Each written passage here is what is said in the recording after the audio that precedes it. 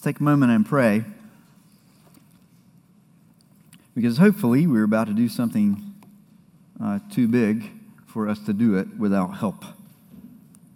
Let's pray. God of the universe, we give thanks to you as the maker of every hour of life. And now we give you the next half hour so that you could reshape the deepest parts of who we are. Not through the sound of human words or through the power of my voice,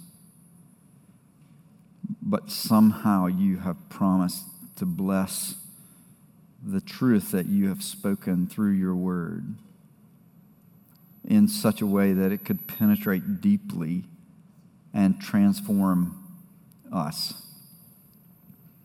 And so we ask for the courage to listen as those who expect that we need part of ourselves to be turned completely upside down because we have gotten it wrong and we need your help. Speak to us with all the mercy of your Son Jesus and all the closeness of your Holy Spirit. Amen.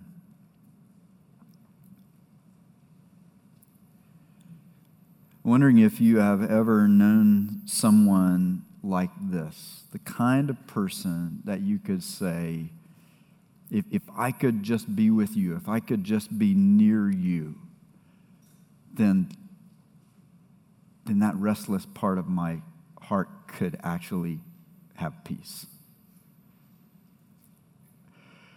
If I could just know that you are with me, if I could just know that you are for me, then I could face nearly anything. You ever known anyone like that? Someone that you could honestly say, if I could just see on your face that you delight in me the way that I delight in you, then I think I could make sense of the whole world.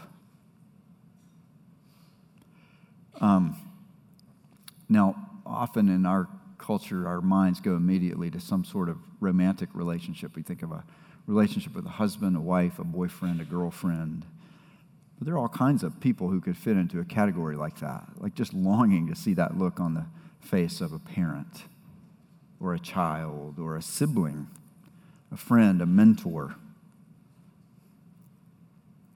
I still remember very vividly something that happened when I was a student at Clemson. Back when I was young and a little more naive and thought that neckties were cool. I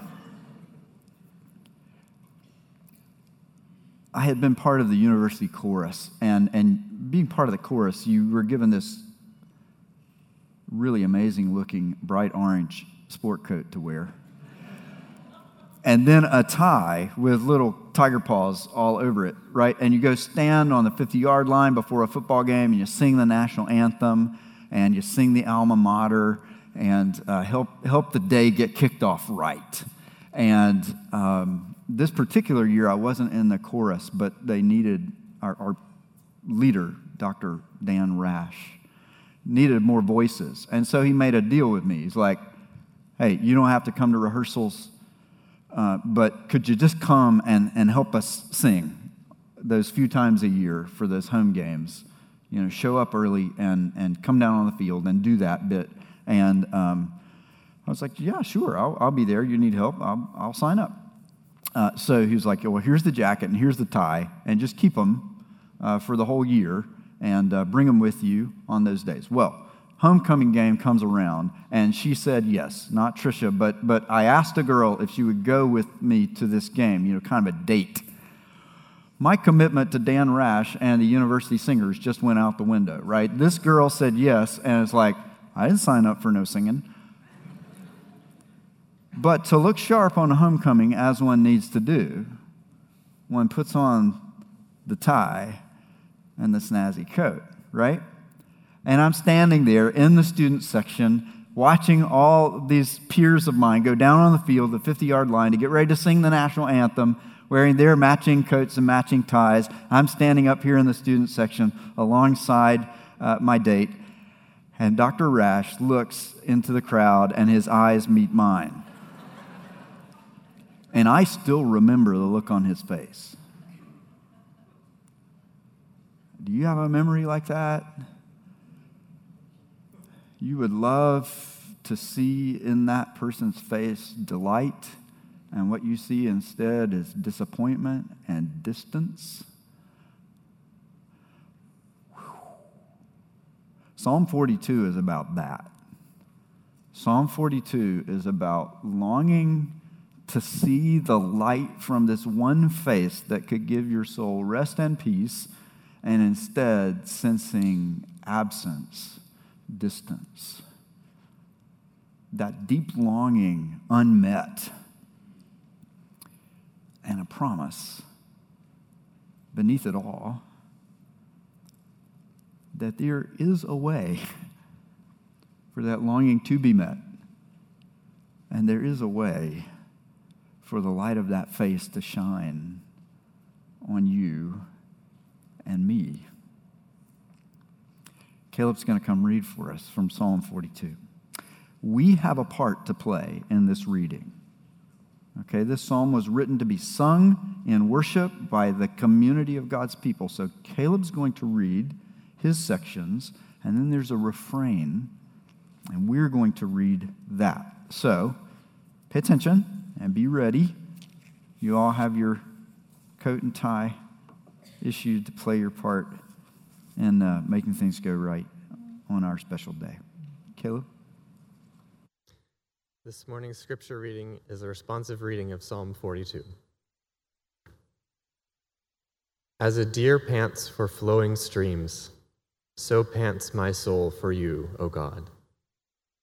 My soul thirsts for God, for the living God. When shall I come and appear before God? My tears have been my food day and night, while they say to me all the day long, where is your God? These things I remember as I pour out my soul, how I would go with the throng and lead them in procession to the house of God, with glad shouts and songs of praise, a multitude keeping festival. Why are you cast down, O my soul? And why are you in turmoil within me? Hope in God, for I shall again praise him, my salvation and my God. My soul is cast down within me. Therefore I remember you from the land of Jordan and of Hermon, from Mount Mizar. Deep calls to deep at the roar of your waterfalls. All your breakers and your waves have gone over me. By day the Lord commands his steadfast love, and at night his song is with me, a prayer to the God of my life. I say to God, my rock, why have you forgotten me? Why do I go mourning because of the oppression of the enemy?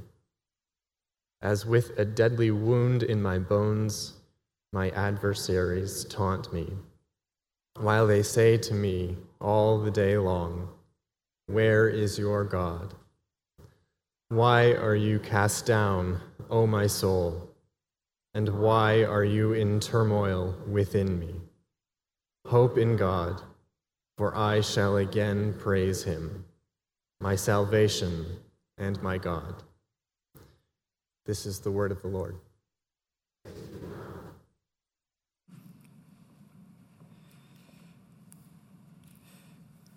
One possible objection that somebody could raise against the Christian faith is that it doesn't give honest answers to honest questions.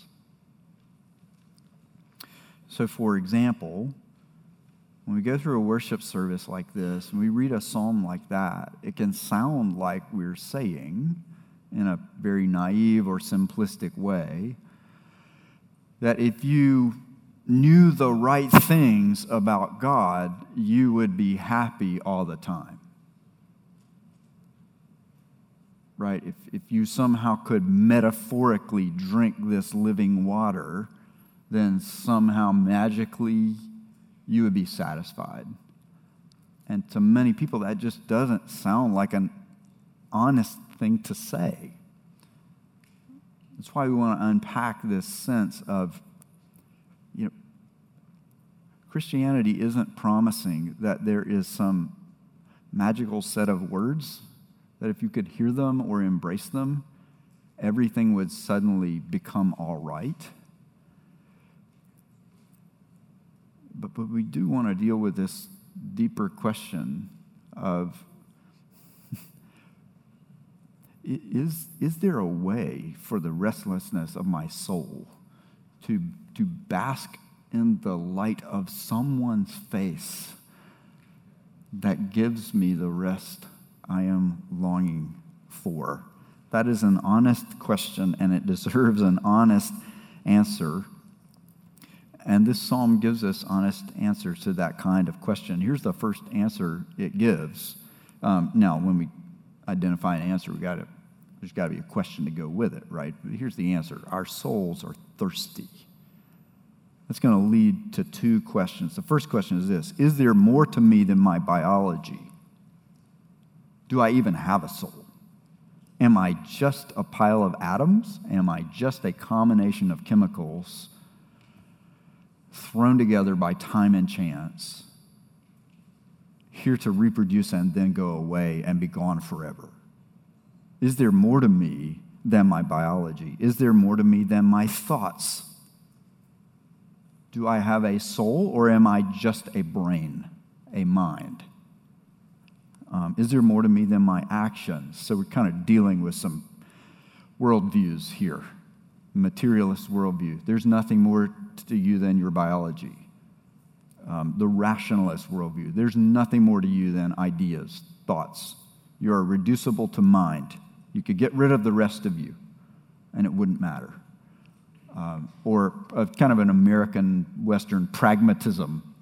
It's all about what we do, right? Well, one of the things we're trying to do over the next several weeks is to say, hey, those are not right ways to account for humanity. If you want to account for what it means to be human, you've got to account for an entire person. There are some accounts of humanity that say we're just a brain. We're just about ideas and knowing.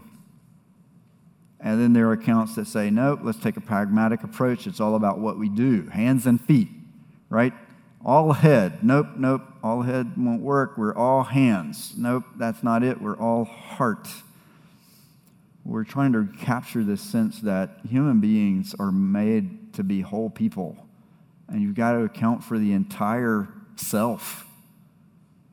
And your self involves a body and a soul knit together. And if we haven't accounted for what it means to be physical, we're not accounting for what it means to be human. And if we have only accounted for what it means to be physical and biological, we still haven't fully accounted for what it means to be human, because we are body and soul. And that soul is not just reducible to a brain, a mind, ideas. And it's not just reducible to will, the things that we decide to do. That we also have a heart, deep longings and desires, and we function as integrated wholes. And you come across a psalm like this, and it used the word soul 6 times to say, I'm more than just my body. But notice the way that it treats us as integrated wholes. Verse 3 talks about weeping, tears that are my food day and night. Well, what does the crying? Where do the tears come from? They're physical. They come from your body.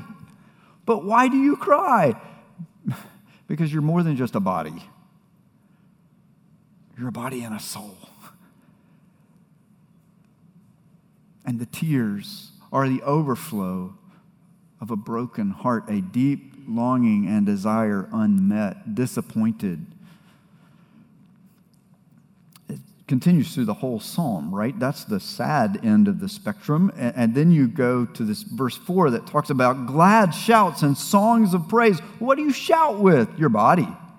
Lips and lungs and throat and vibrations of muscles making noise come out that can be heard through ears. It's this physical reality, and yet they are shouts of gladness and joy. You can't account for humanity if you don't account for the physical part of singing and shouting, but there are deep longings and desires that we have, and when those are being met, we just overflow with gladness, right? Because there's this part of us. We've been calling it the heart. Older generations call it the affections. It's not just the emotions, but these deep longings we have.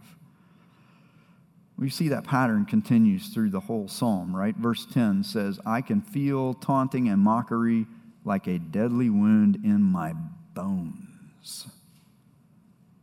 Why use such a physical image to capture a broken heart?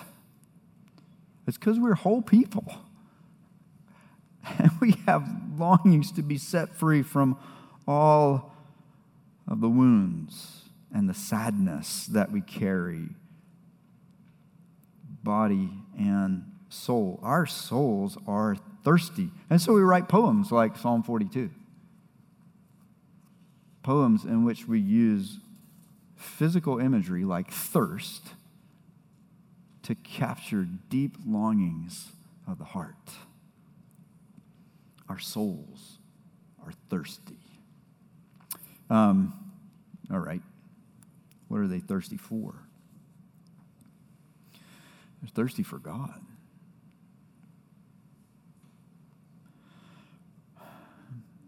Is there anything that can satisfy the whole me? If I'm not reducible down to biology, I'm more than just my body. I'm more than matter plus chance plus time. Is there something that can satisfy that part of me? Is there something that can satisfy the fact that I have this soul that was made for these deep longings, so that to see disappointment on the face of someone I'm not really that close to, over 30 years ago, still the memory lingers. What's that all about? It's all about the fact that every person was made to see the light of someone's face. A face so radiant, so glorious, so good,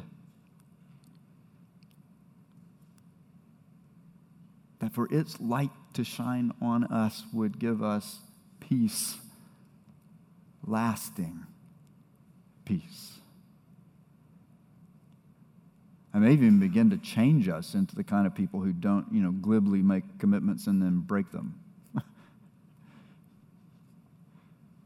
As college juniors often do. Is there somebody like that in this world? Yeah, there is. There is something in this universe that can satisfy the whole you. This deep thirst can be quenched. Look at the metaphor that this psalmist used. A deer panting for flowing streams. That's how my soul pants for you, O God. Now, Christianity would not sound very honest if we took this as kind of a Hallmark card moment. This sort of peaceful woodland scenario with this deer strolling through, saying, oh, look, a beautiful woodland stream. I believe I will have a sip. Aren't things peaceful and calm? Because once you know God, that's how life always is. And then the deer peacefully strolls away. No, we gotta go back to Israel for a moment, and we gotta think about desert deer. Deer who live in places where the streams aren't always flowing. Why is he panting for a flowing stream? because most streams in that landscape are called wadis. And a wadi is empty most of the year. There is no water there. And for a few months of the year, there will be water. Because a storm comes unexpectedly and rain flows and the ground is too hard to absorb it and it flows down into the stream. And if you can time it just right, you could show up by that stream and find life. But our deer has walked across the desert longing for that stream and is coming up empty. God, that's how my soul is. I'm longing. I haven't yet found the face that would erase from my memory all the disappointment I've seen on all the other faces. I haven't yet found the face whose light could shine on me and make my soul rest. When can I see my God again? My soul is thirsting for that kind of being. That's how human beings are. That's what we're looking for. I read an article last week about a young woman who breathed a sigh of relief. She reported this about herself when she found that the person she was dating didn't want to get married.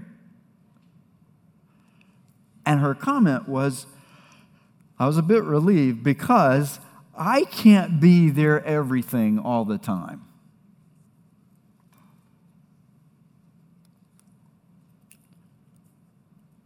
True.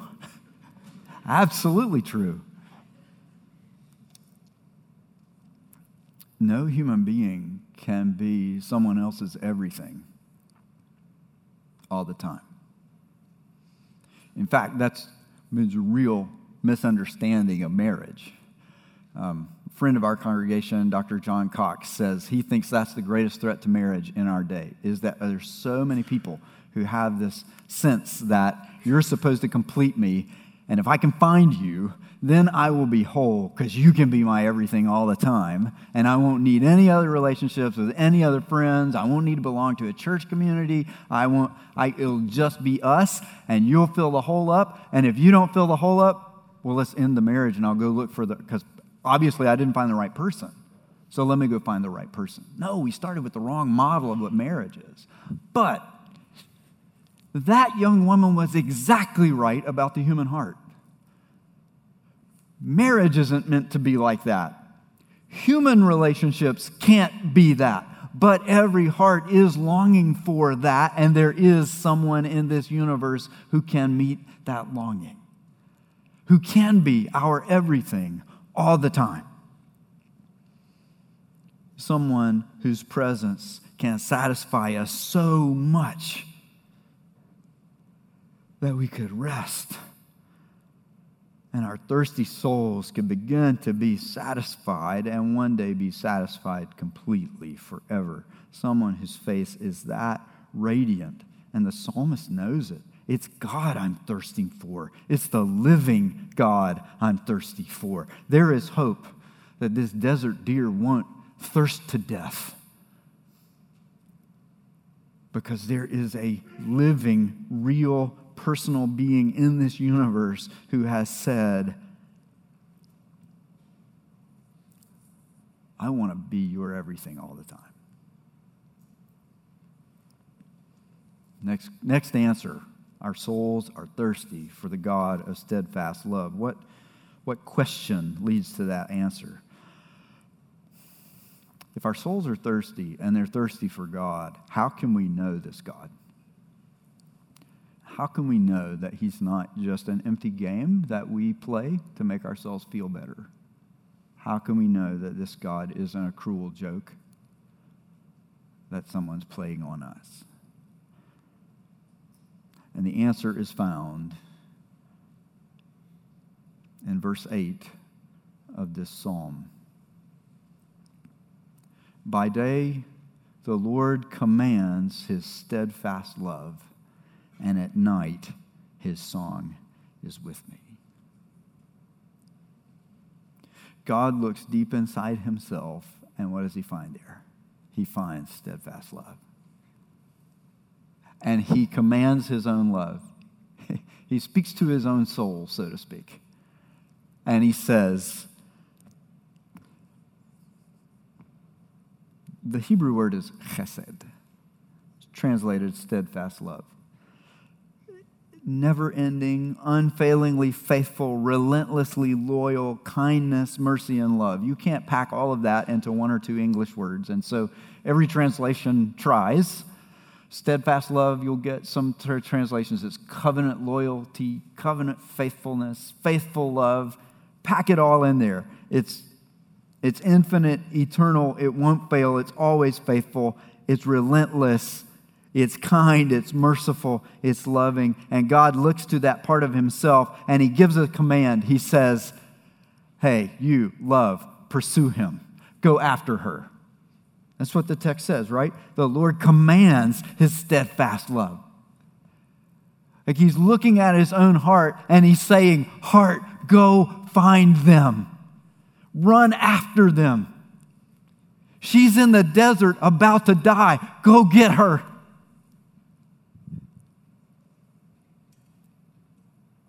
He thinks my face is full of disappointment when I see him.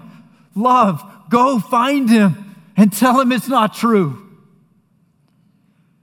The Lord commands his own infinite love and says, I want you to know me. And I'm coming after you. I'm going to come to where you are. I'm going to come pant alongside you. I'm going to come cry. And my food day and night will be tears just like yours. I will come to you where you are. The psalm writer says, my tears have been my food day and night, and the Lord heard it. And he said, during the day, he commands his steadfast love to find us, pursue us, not let go of us. And at night, his song is with us.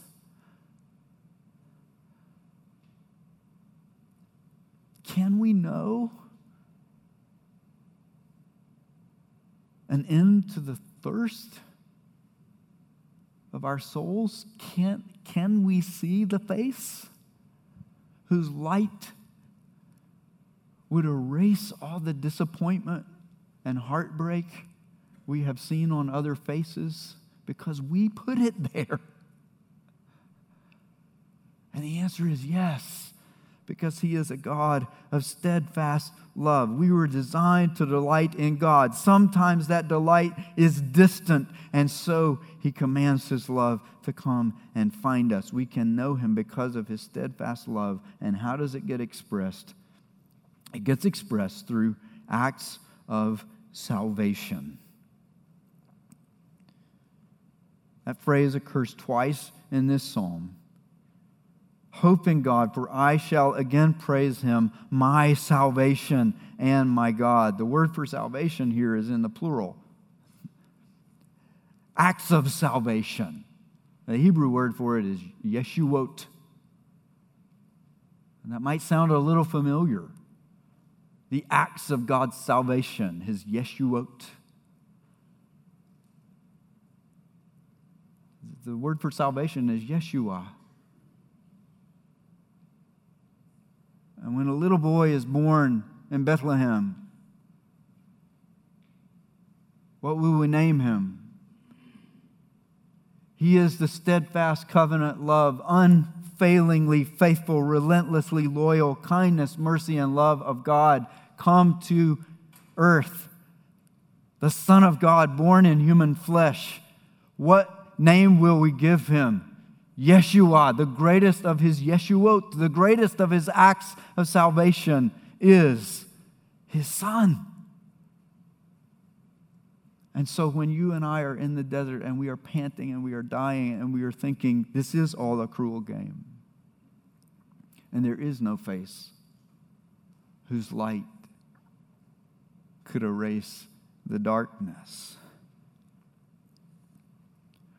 we remember that God commanded his Son, my Son, go and remove all the distance that separates us from them. Yes, Father, I will. My Son, go remove every cloud that hides the light of my face from them. Go and become the living water that satisfies this thirst.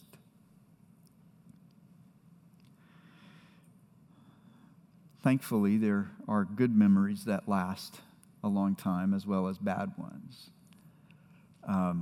There are 2 moments of someone's face turning to me that stand out in my memory. I told you the first one, Dr. Rash's face. Now, we had a chance to follow up later, and I asked his forgiveness, and it doesn't erase the memory. But there's another face that comes back when I think. When we lived in Scotland, Tricia and Sarah Elizabeth took a long trip to visit the U.S. 5 weeks. I don't recommend being away from your spouse and baby daughter for 5 weeks if you can help it. But sometimes we can't. And they came back, and Sarah Elizabeth was asleep after this long plane flight. And Tricia brings her up and carry her and lay her in her crib. And I remember her face. She woke up just enough, her eyes peep open, to see Daddy looking down at her. And she got her pacifier in, and she grins this big grin. You know, the one that almost makes the passy come out, but not quite. And then she closes her eyes and goes back to sleep. That's what our souls were made for.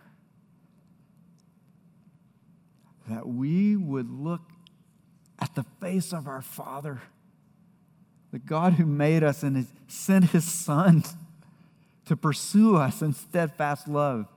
And we would see His face and respond with joy and peace and rest. Because we see in His face absolute delight.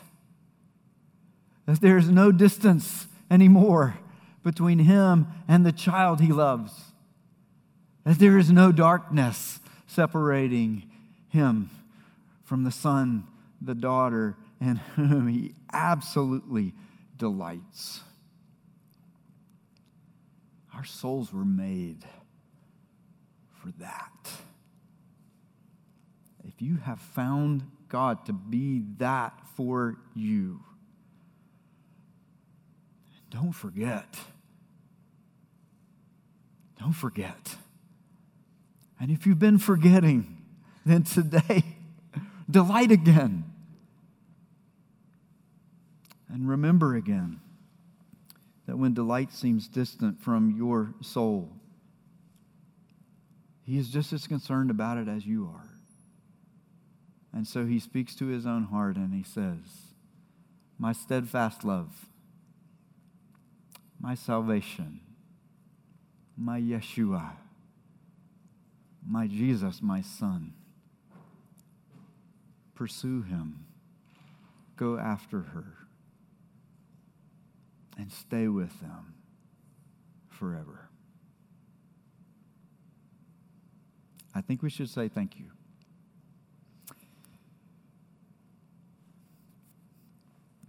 Our God, we thank You for reality, that we don't play games with You.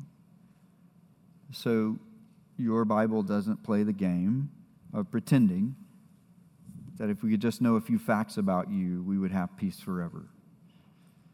Your scriptures are honest, that sometimes we are panting and dying because You feel so distant.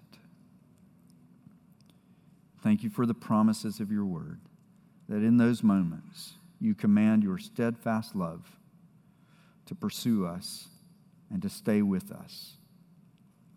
And if we doubt that You have loved us, we have the testimony of Your Son's birth, life, death, and resurrection to be real proof that You deeply love Him and through Him us. Amen.